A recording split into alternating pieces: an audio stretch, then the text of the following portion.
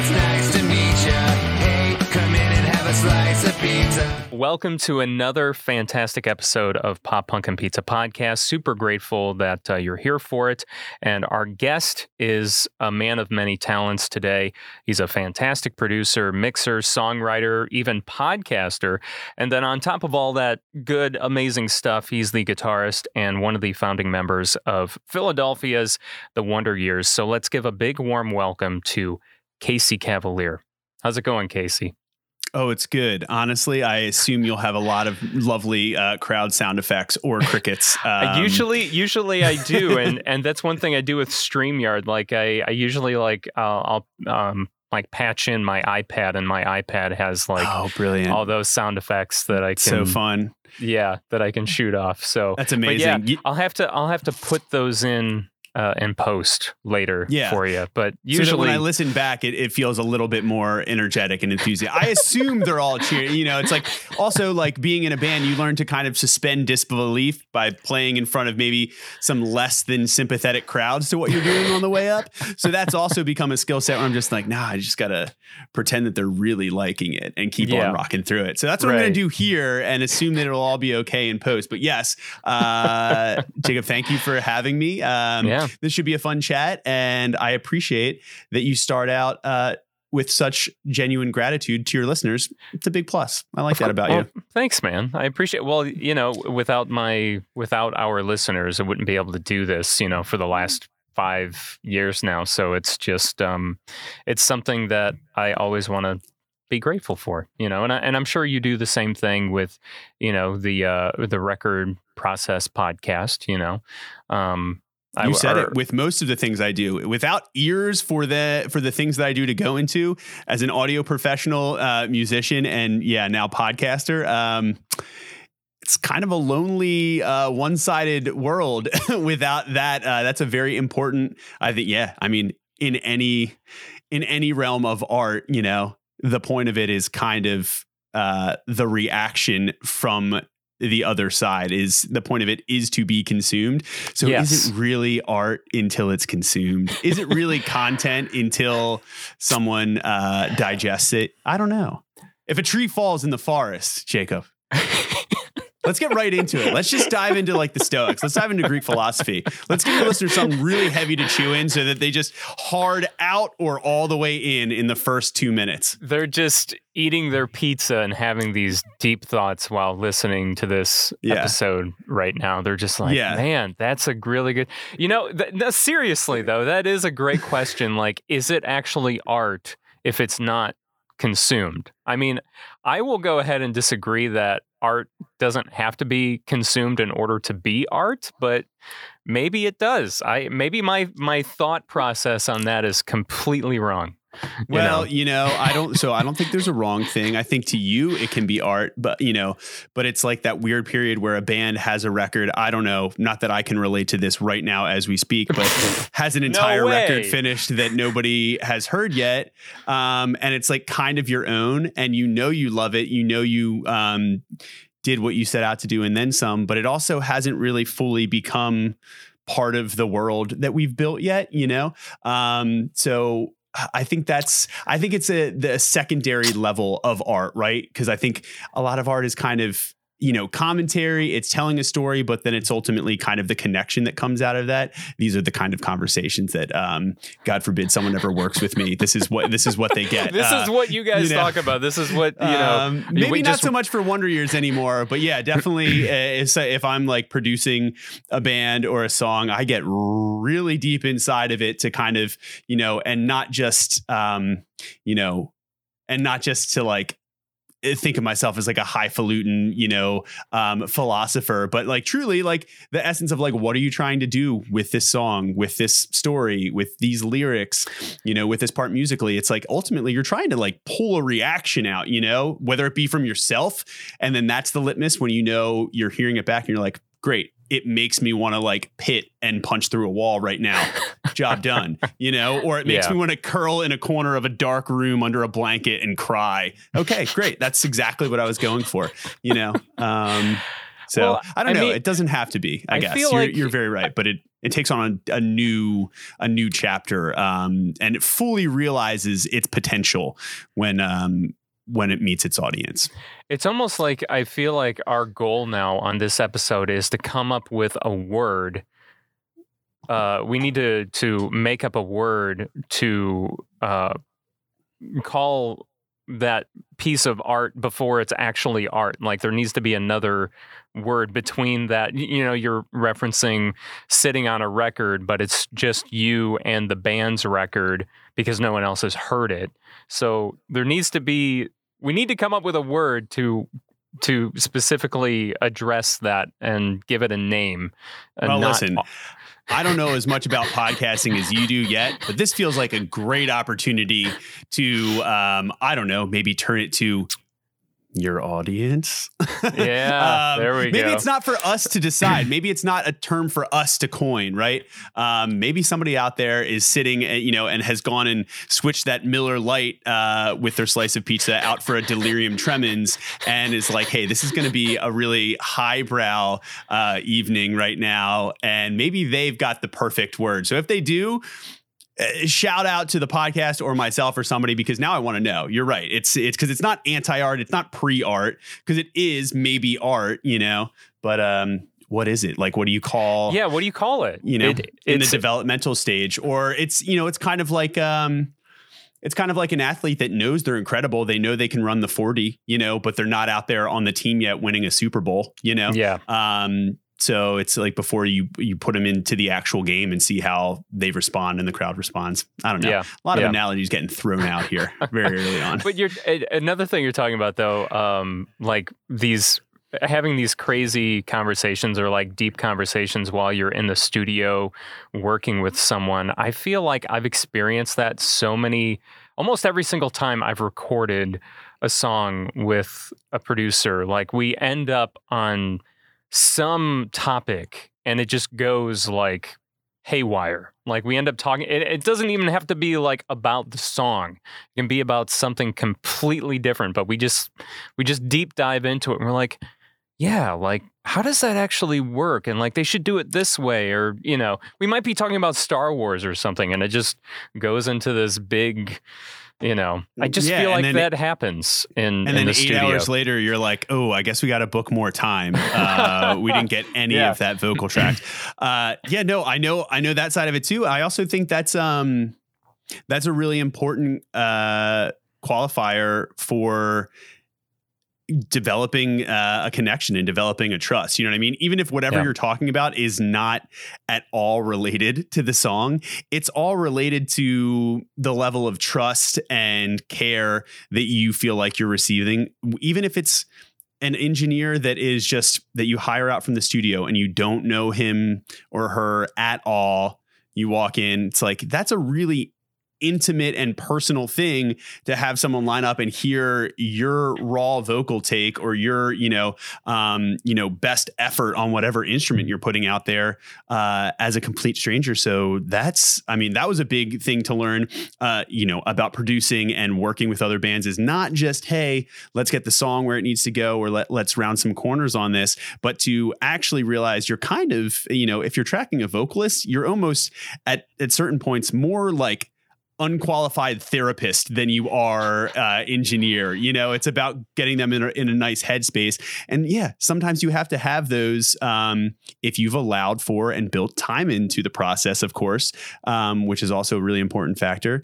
Those periods to go off on some tangents where you really feel like you're connecting with who's making it and that they know a little bit more about you. So they know down the line, maybe you're searching for the right instrument or the right part or the right thing to finish something off. And they're like, hey, this idea came to me. And because I know X, Y, and Z about you, or because we already had this conversation, yes, I feel like I'm going to bring it up. Right. So it all kind of is relevant, but so much to say that when you get into collaboration, and we do discuss this actually a lot on the record process too. It's a very like collaboration heavy conversation from episode to episode. And I love that about it, because at the core of that is all just realizing it's just relationships. All of this is just relationships. It's relationships with the audience, with your fans, people that listen to the show, people that listen to records.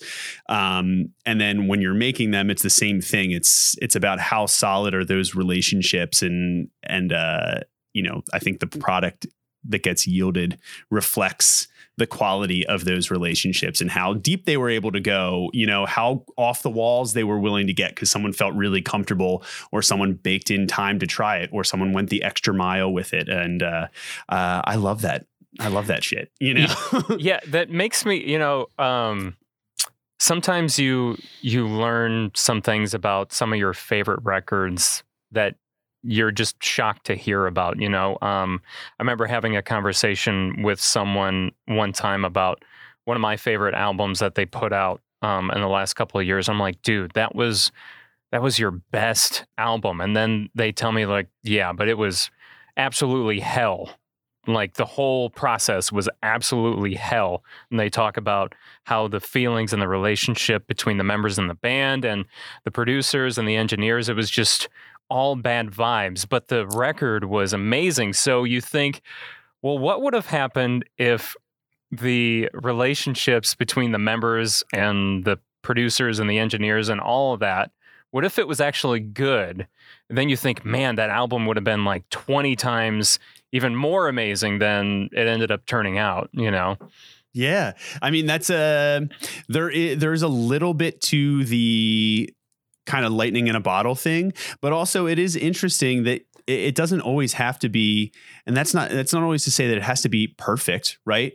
There is good and bad, and all of that affects how something comes out, right? If you have a vocalist and they are, coming up to a bridge and it's say we're like way back in the early 2000s and this is like Screamo is having its moment, right? Yes, you maybe don't want them to be like super relaxed and comfortable. Well, they have to go like spill their guts out about something that infuriates them or that is like cripplingly, all consuming, with an emotion. So I don't know, maybe it's just like, hey, maybe sometimes you do need to get a little pissed off if you're a vocalist. I've seen this work wonders with our drummer, Michael. Like he, we've recorded. You piss him off before like he does a take? No, I mean, not intentionally, but you get to a point where you're, trying to, I've watched him cut drums in pre-pro, and there is a certain delicate balance. And sometimes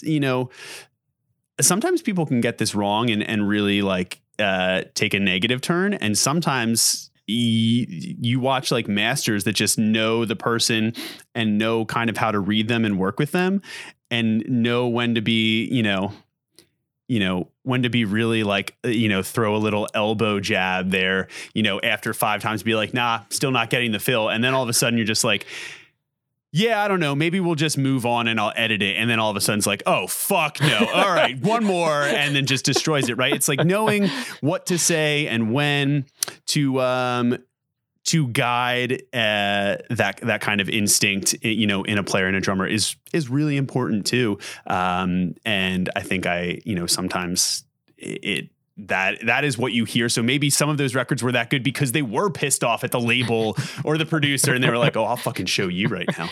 It's true. It's absolutely so it's interesting. True. And we kind of explore that good and bad on the show, depending on the record, because the circumstances of a lot of these records matter, right?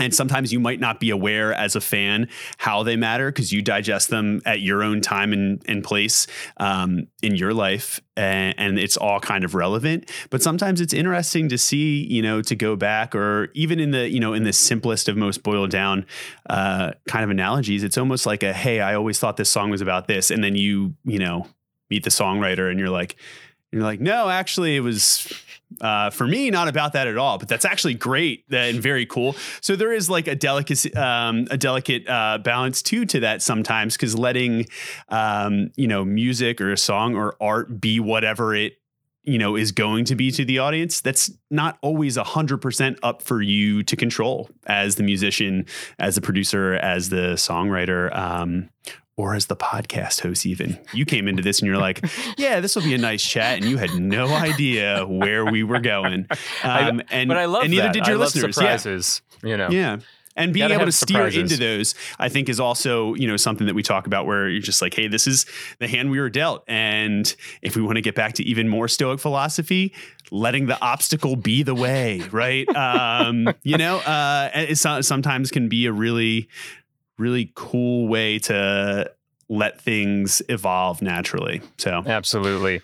So Casey, I think the first time that I discovered that you were a producer and a mixer and an engineer, outside of doing the Wonder Years, was relatively not that long ago. I think it was in 2020 when I talked with Drew of I Call Fives. He was on Pop Punk and Pizza, and Mr. Conti. Yeah, Conti. He's such a fun guy. We had a great time. But I'm pretty sure he was the one that was like, yeah, we've been working with, Casey from the Wonder Years, and I'm like, oh, I was like, I didn't know Casey. Yeah. I was like, I didn't know he did that. So where does your love for, producing and mixing come into play? When did that start? Was that way before the Wonder Years, or was it, playing and writing in the Wonder Years? Did that kind of bring your interest to the whole producing and mixing aspect?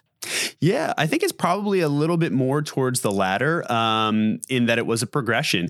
I've always written and demoed ideas for the band, and even before Wonder Years, right? When I was in a band, like the first, band as a kid, like 11, 12 years old, my bass player Josh and I, both playing bass and guitar respectively, in that band actually. So it's been, 2+ decades, playing side by side with him. And, even that band, I had a little Tascam 4-track cassette recorder, and we like recorded a whole full length live, of songs that were like, I'll say like heavily like 90s alt rock and or like Green Day influenced in their own way. But we had to veer a little bit differently because we also had a keyboard player who was maybe the most talented player like in the band at that time. So we were like, I don't know, we got to do something with this. I guess we'll cover Closing Time by Semisonic. That's got piano in it.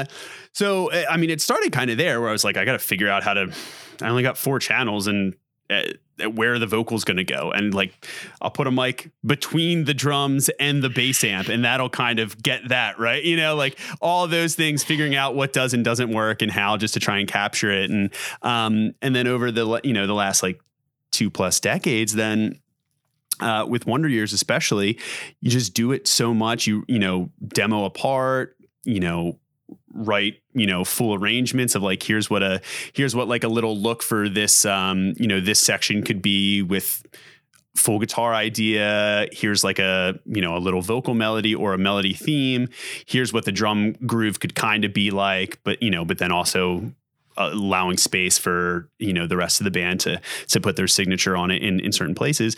And then eventually, you see what those initial like real quick what I'll call like down and dirty demos, start to sound like, and then you see the full progression of what the final tracks sound like.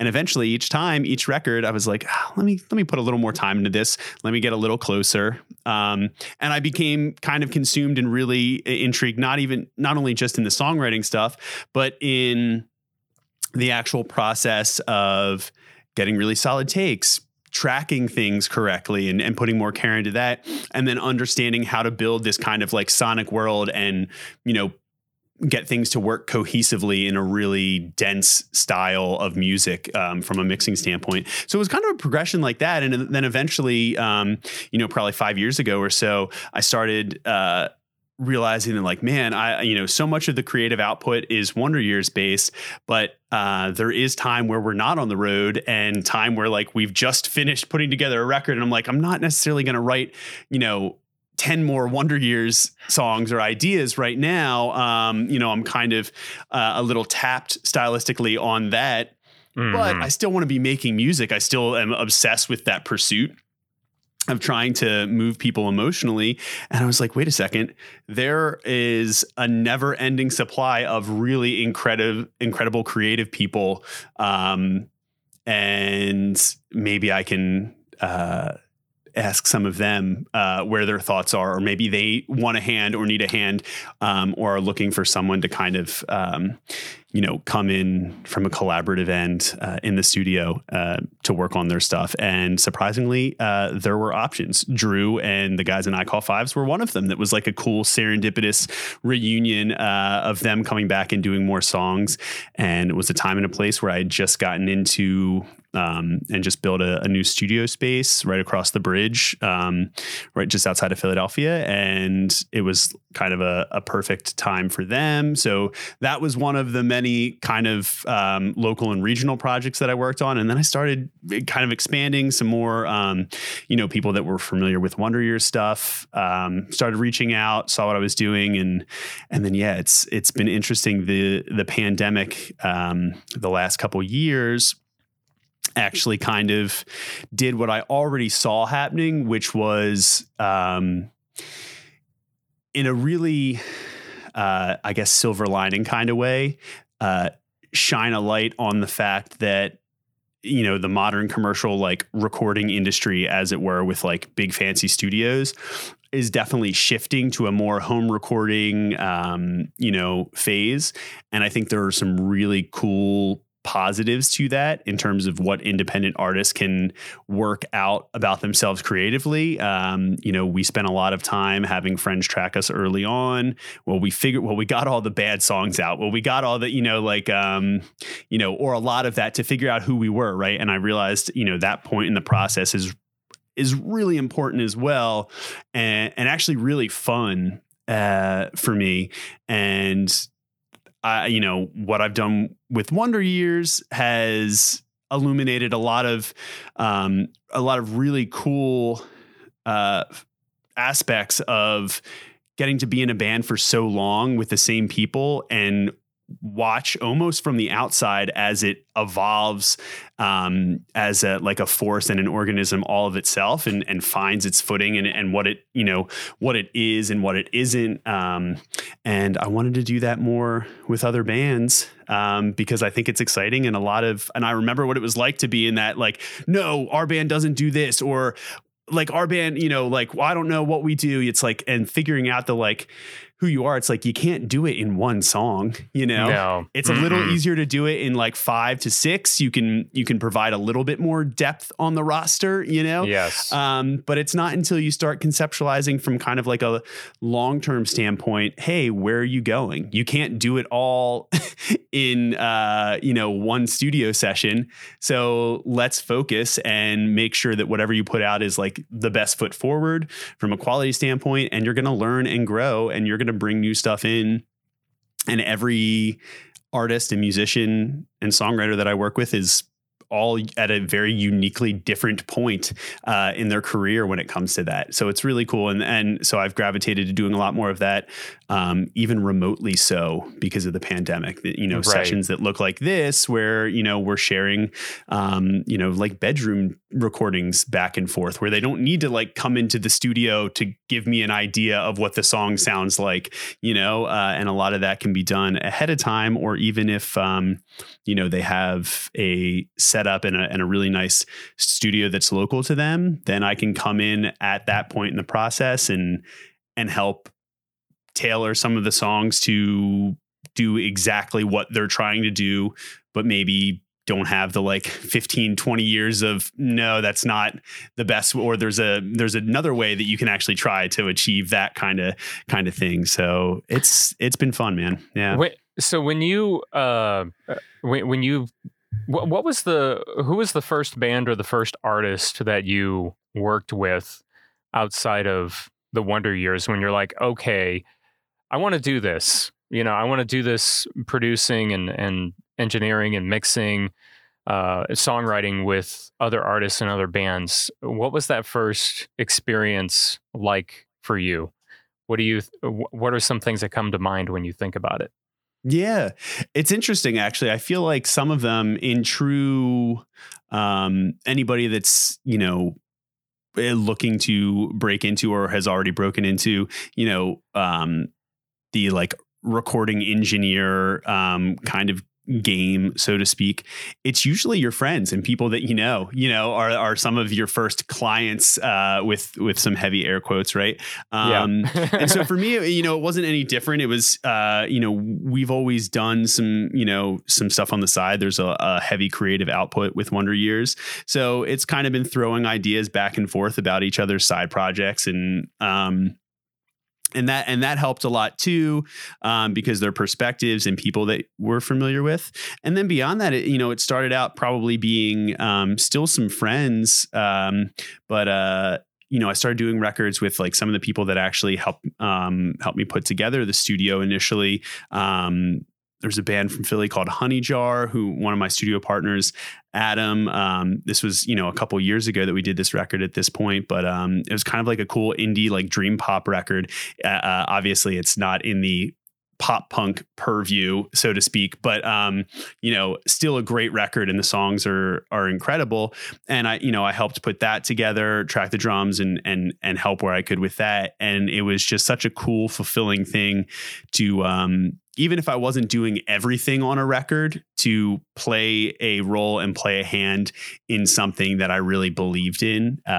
So it was a couple things like that. And then it was a few other, local bands, whether they were punk bands, reggae bands, or even just, some random kind of like walk-in studio clients that were like, hey, I have these 10 songs.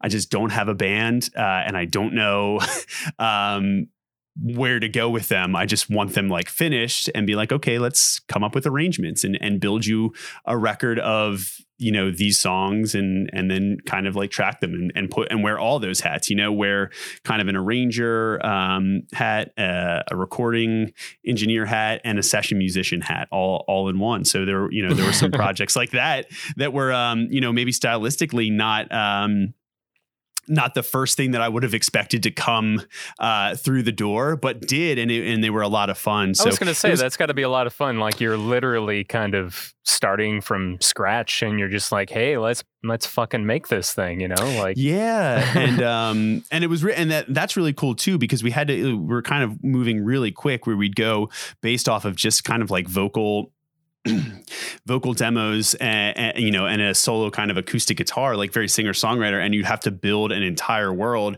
around it and make stylistic choices and say, no, let's play more to this like kind of like 50s like Little Richard vibe. No, let's play more to this kind of like 70s classic rock, like George Thorogood vibe on this, from track to track, but have it all kind of feel like it lived in the same world for the client. And that was such a cool experience, and so fun too, to kind of just stretch, but then try to picture where they would potentially be really happy and proud to have the song go and have it live, in its final, like kind of cemented form. And so stuff like that, it was all learning and growing experiences too, in terms of doing it on a commercial level, because then you're delivering something. You're not just playing around with demos or, doing mixes for friends. So it kind of helped me learn and start to adjust and recalibrate, so to speak, to do it on a much more professional level, I guess. And, I would imagine you learn something new from each project, whether it is something where you're literally like building a band in the studio, kind of like what you just talked about, to you're already working with a band and you're just helping them kind of perfect their song or perfect their craft. I'm sure there's a takeaway from each session or each project that you do. Oh, big time. I am right now in the midst of a period at the beginning of this year where I am learning more every day than my brain can probably catalog and store at such a pace, with how much I'm trying to do, and how many clients and artists I'm working with on like very wide streams of the spectrum, from like a lo-fi, like indie and like punk kind of act, all the way to like a hyper pop, like EDM pop punk, like future punk remix, like type stuff. And then everything organically in between. Some of the I Call Five stuff. There's going to be more of that stuff coming this year that we did, things like that. So it kind of runs the gamut. And it's super interesting, because I think too, what I've learned, I guess, I'll say this because I think it's always interesting. And for anybody that might be, curious about doing, or getting involved in the pursuit of recording, production, whatever, a lot of people will tell you, and you will see some generally regarded advice that says niche down, like find your genre, your subgenre, and just be the best at that. Right. And I don't think that that's bad advice. I truly don't. It's clearly worked for a lot of people that I know. And the people that are giving that advice are clearly giving that from a place that they saw it work on their journey. Right. And I've grappled with that idea too, because clearly I know the guitar-driven rock genre and punk space probably better than almost any other from an intimate vantage point, because I've lived it for the last 15, 20 years, came up and grew up as a fan of it as well before I started getting more and more ingrained in it and involved in it. However, what I've realized is I am learning to treat things on more of a core emotive level than a genre trope level sonically, by stretching and working on and kind of flipping the script and saying, okay, this is like a very minimalist, like ambient kind of indie rock, record. And then going over here and being like, this is literally a mashup, like future punk EDM cover of an old emo song, to, okay, great. This is like trying to help an artist figure out where they toe the line between hyper pop production and like old school, like big anthem guitars. Right. And then pulling out different lessons and thinking of it not as, I want this to sound just like all of these, but then have each mix, have each production fit the artist more than anything else, and really get good at that. And that's why I do take a lot of time. And some people might work to be like, hey, send me your thing. I'm going to send it back to you. I'm going to pop it in my template. And then you will get the drum sound and the sound for this genre with that. Right. And that's one way of doing it. And there are certain things and shortcuts that I can take to make that more effective if that's what somebody's coming to me and wants. But I take a little bit more time with a conversation like this, face to face, to try and get to know where the band sees themselves, what some of their references are, what some of their influences are, because maybe they like a really interesting band that did something really cool sonically that all of them agree on. And it's a moment that we can pull into the record that nobody else in that specific genre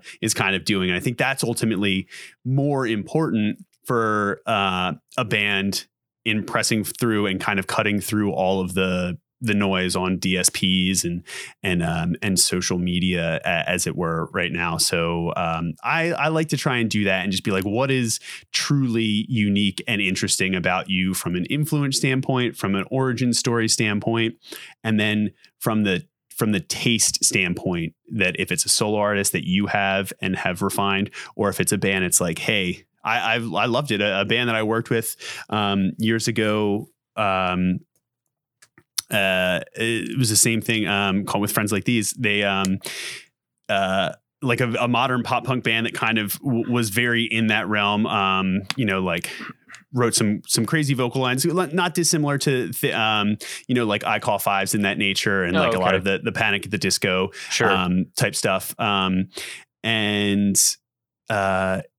Like I remember their one guitar player had an idea and referenced I think it was a part in a song by this band, The Architects, and and it was like a thing where I was like, that's not really, it's like, it's modern and it's a rock band, but it's not in the genre that you guys are in. But he had a completely different, like, oh, I also love this like darker, heavier, like modern hard rock kind of stuff.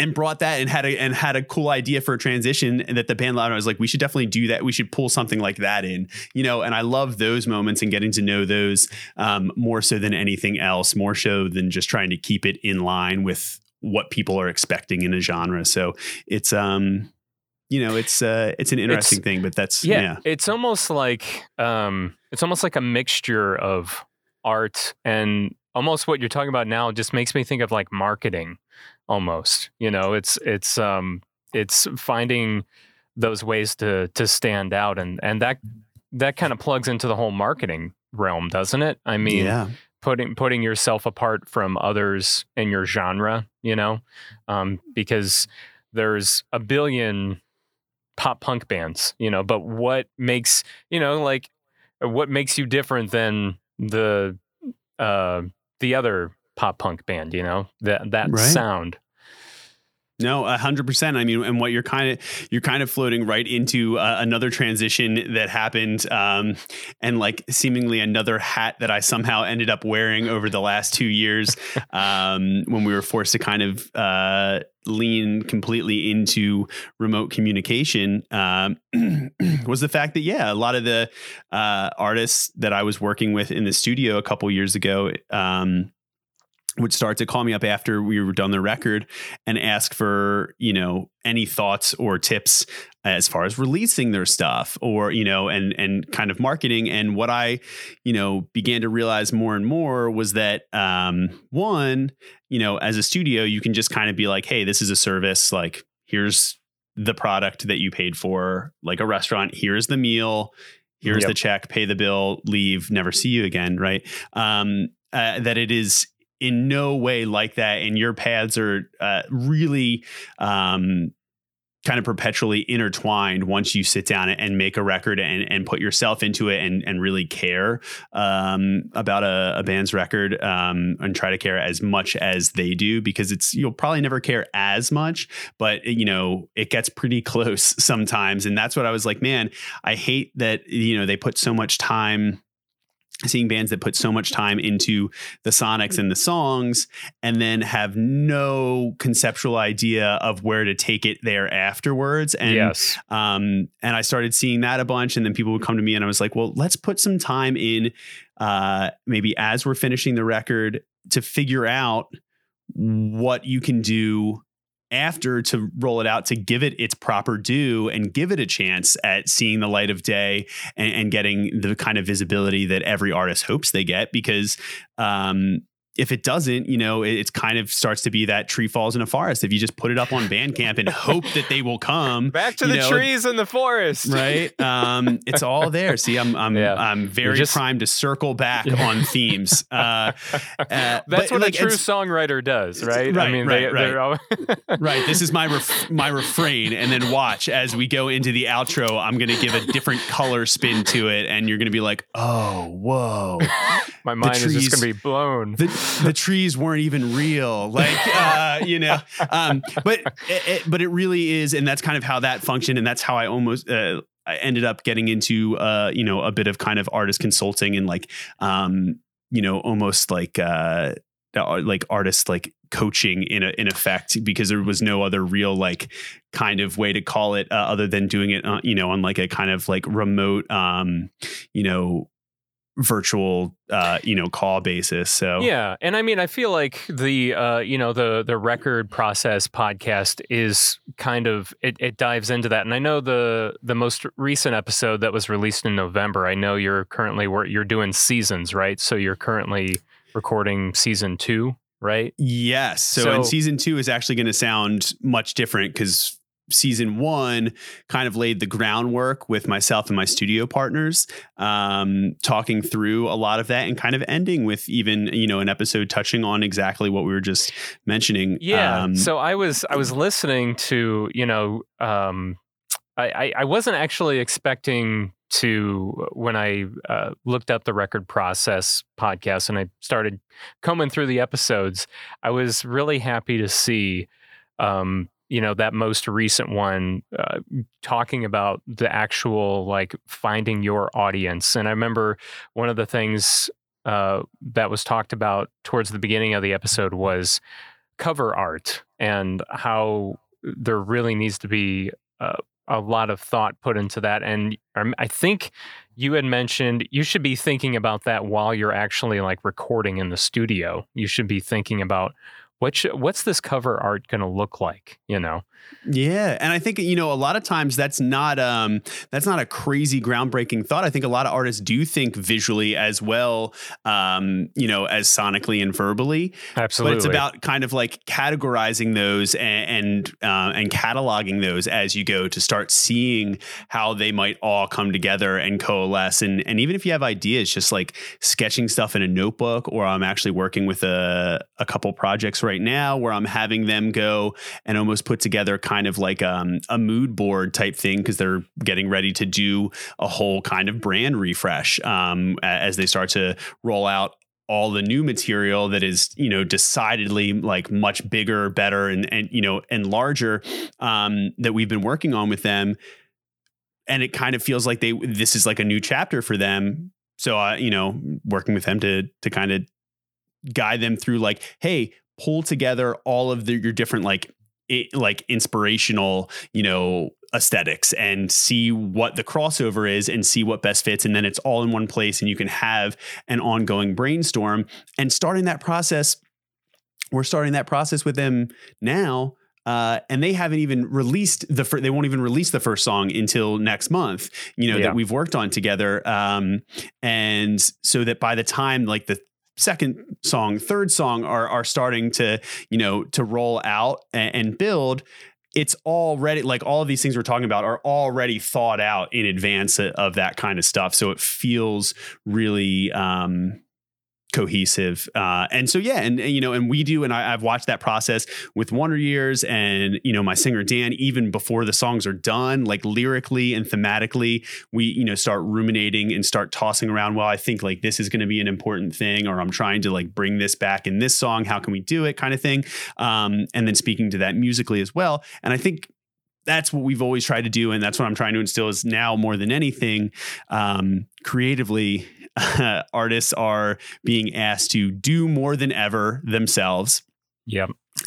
And I think the only way to have a fair and honest shot at that without completely wanting to pull your hair out and quit forever is giving yourself more lead time to think through all of these things. And that's also kind of like a, you know, a time management, scheduling, and organizational kind of front that is not always top of mind and the like number one skill set for creatives, to be fair. And we always, I know, I'm sure this happens to you. You write something that's absolutely spectacular. It's mind blowing. And the first thing on your mind is, I want to release this right now. Like you're just so excited about it and you want to share it to everyone. But it's like, well, wait a minute.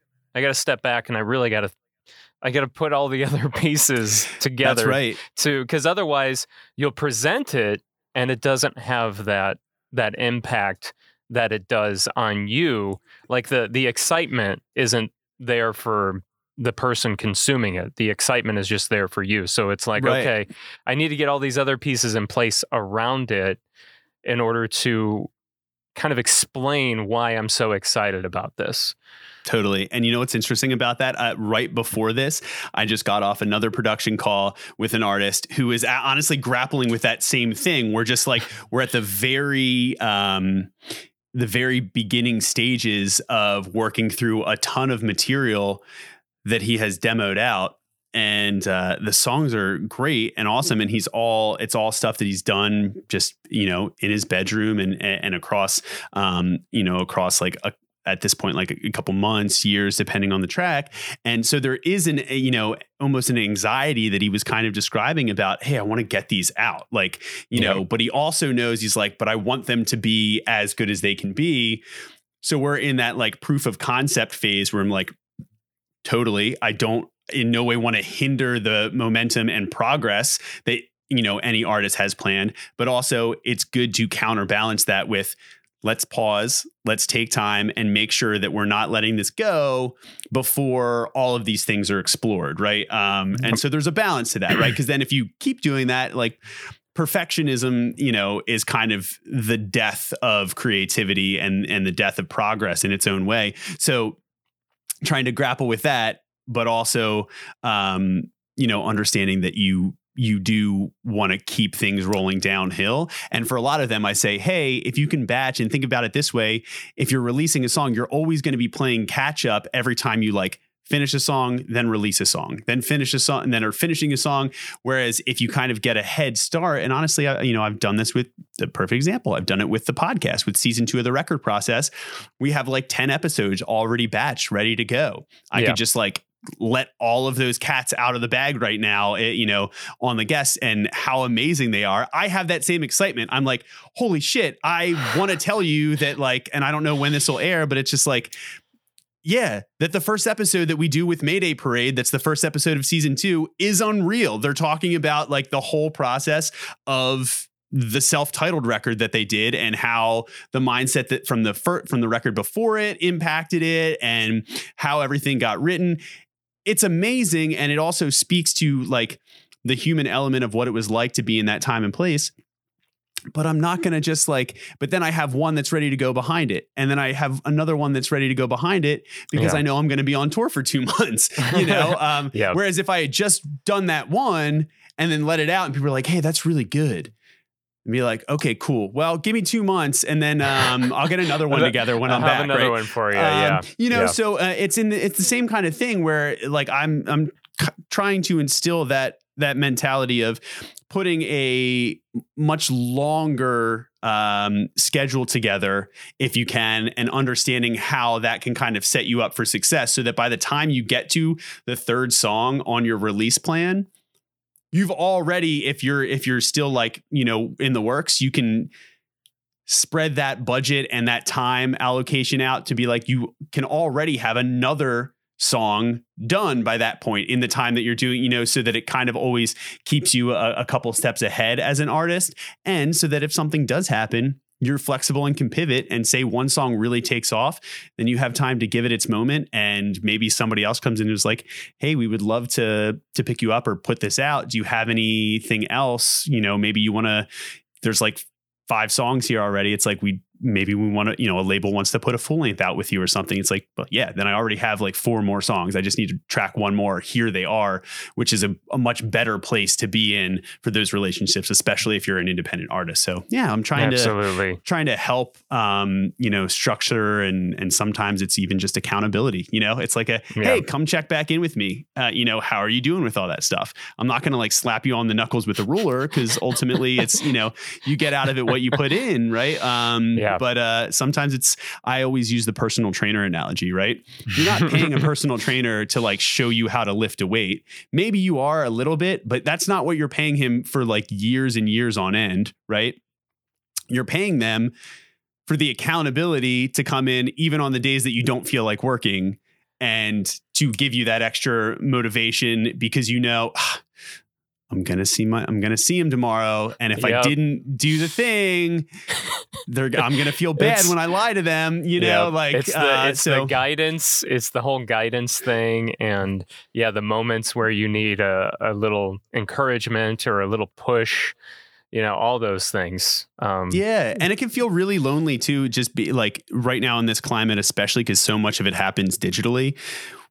If you're an independent artist, you're just like, I don't know, like, I know I'm like messaging with people, but there's no like when you shut off the screen, I'm just like, I kind of feel like nobody actually understands how hard I'm trying, And that can be really daunting too. So it all plays a role. And I'm just trying to sow all of the different experiences that I've had with Wonder Years, over the last 2 decades together. And, that's not trying to say that I'm like applying a Wonder Years mold or format to every band. Hardly, quite the opposite actually.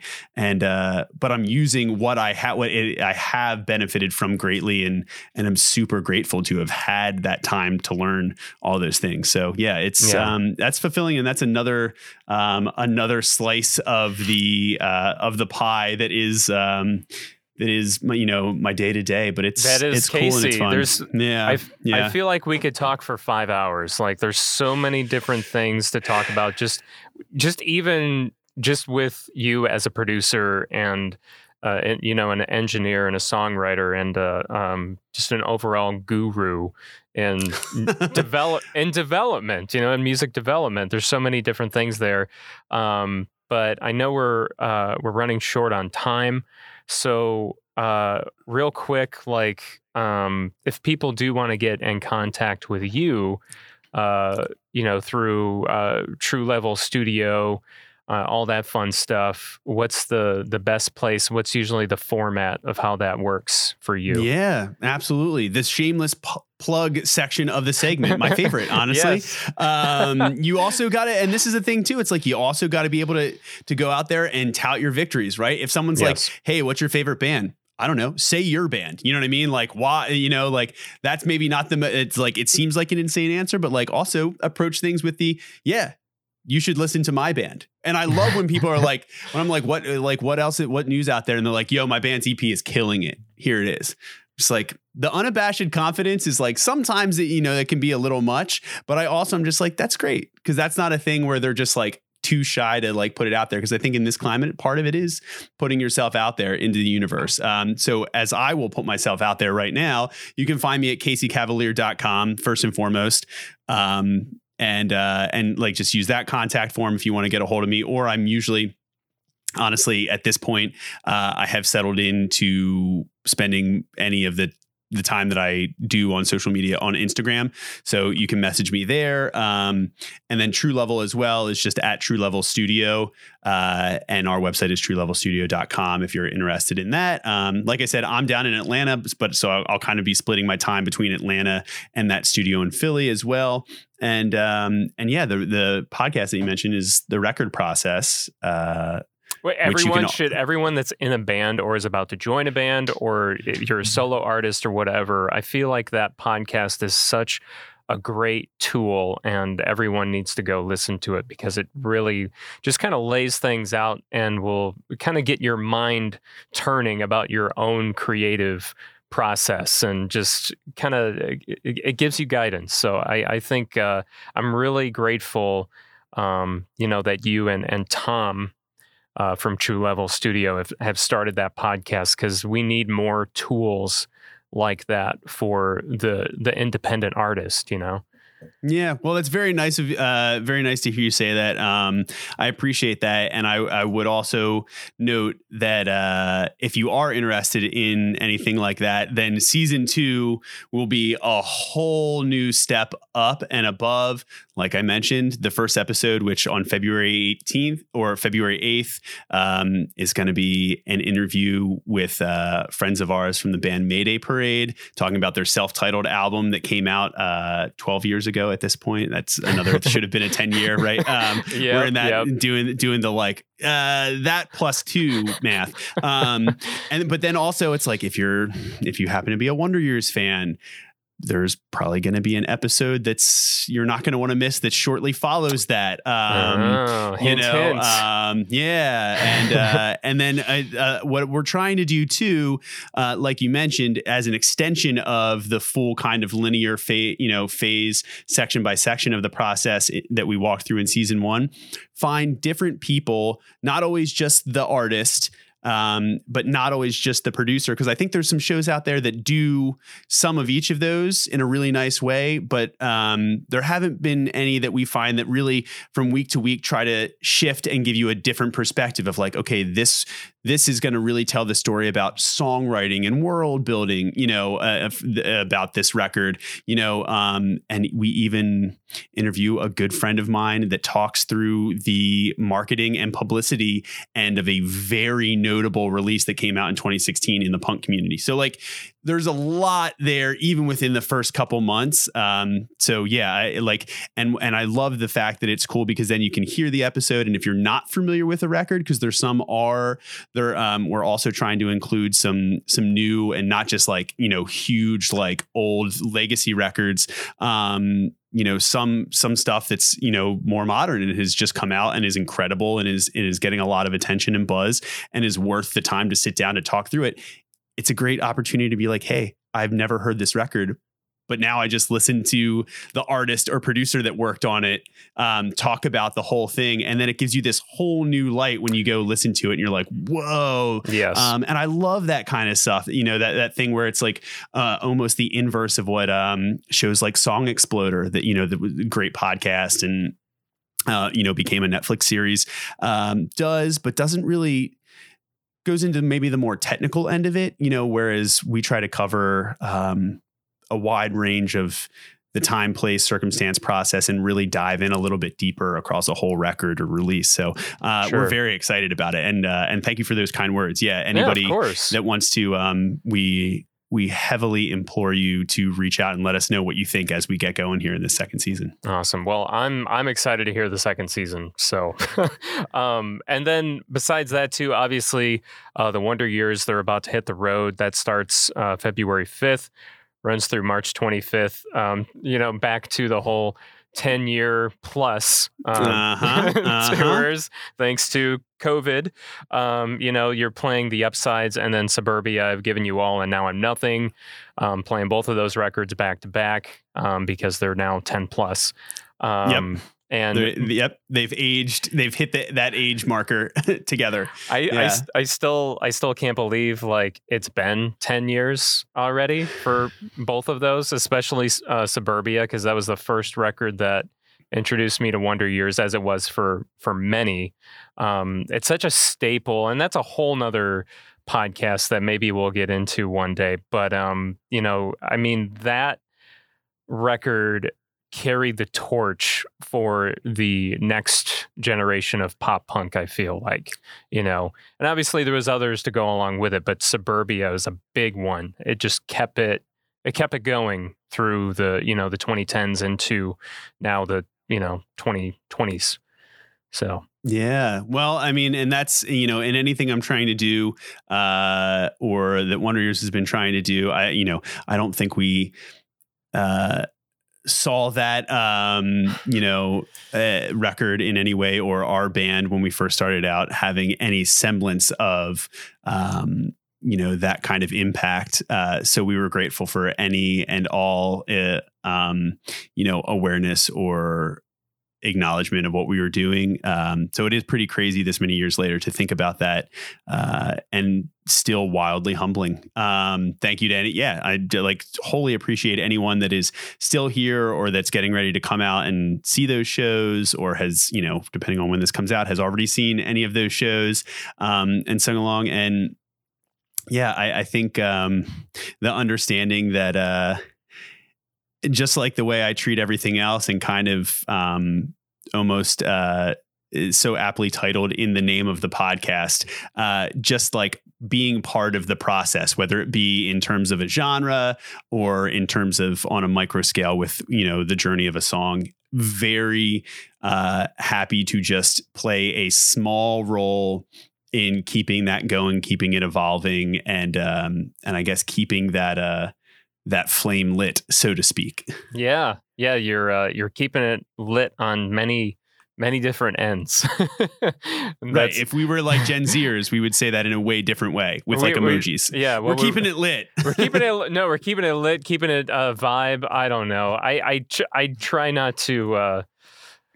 I feel like I'm always behind on what's the cool things to say and what's not. So that's right. I'm still trying to figure out how to work emojis into a song. You know what I mean? Like what the sonic representation of those is going to be. So I don't know. I'm still trying to figure out TikTok, man. Like I'm still, trying to, I feel like I need to go to school to learn that. And that's a whole nother thing, but right. Or you just gotta, or it's just like, you just gotta do it and do it wrong and do it weird and do it strange until something fits, which is honestly kind of all any of us ever did. And I think most people in the realm of music are ever really doing, just figuring it out and hoping nobody finds out that they don't actually know they don't know as shit. Much as they think, right? Yeah, none of us know anything, right? And so I'm just out here trying to just go with my gut and go with my instinct on some stuff, right? So anybody that's looking to follow me on that journey, and if it lands or weaves through how to figure out the sonic fingerprint of an emoji in a song, call me up. I'm here for that journey. Awesome. Well, Casey, this has been a blast. I hope we can do it again sometime. And just overall, congratulations on everything you're doing, man. It seems like it's working out really well. Oh, thanks, man. Yeah, I'm very happy. This was awesome. I appreciate you having me on the show, and have a wonderful year. We'll catch up soon. All right. Sounds good. Well, that wraps up this episode of Pop Punk and Pizza Podcast. I'm Jacques Lamour. Thank you so much for listening. Please go back and listen to previous episodes of the podcast wherever it is that you get your podcasts, or you can go to poppunkpizzapod.com. And while you're there, make sure you sign up for our mailing list. You can also buy some merch as well. That would help keep the lights on here and keep the pizza flowing. When you go to our store, make sure you use that promo code POPPUNK at checkout to get $2 off your order. Thanks in advance for that. And also keep track of us on social media, Facebook, Twitter, Instagram, TikTok. It's all at Pop Punk Pizza Pod. Our theme song sung by Krista Manx of Less Than Jake. I'll talk to you next time. Hey, hello, it's nice.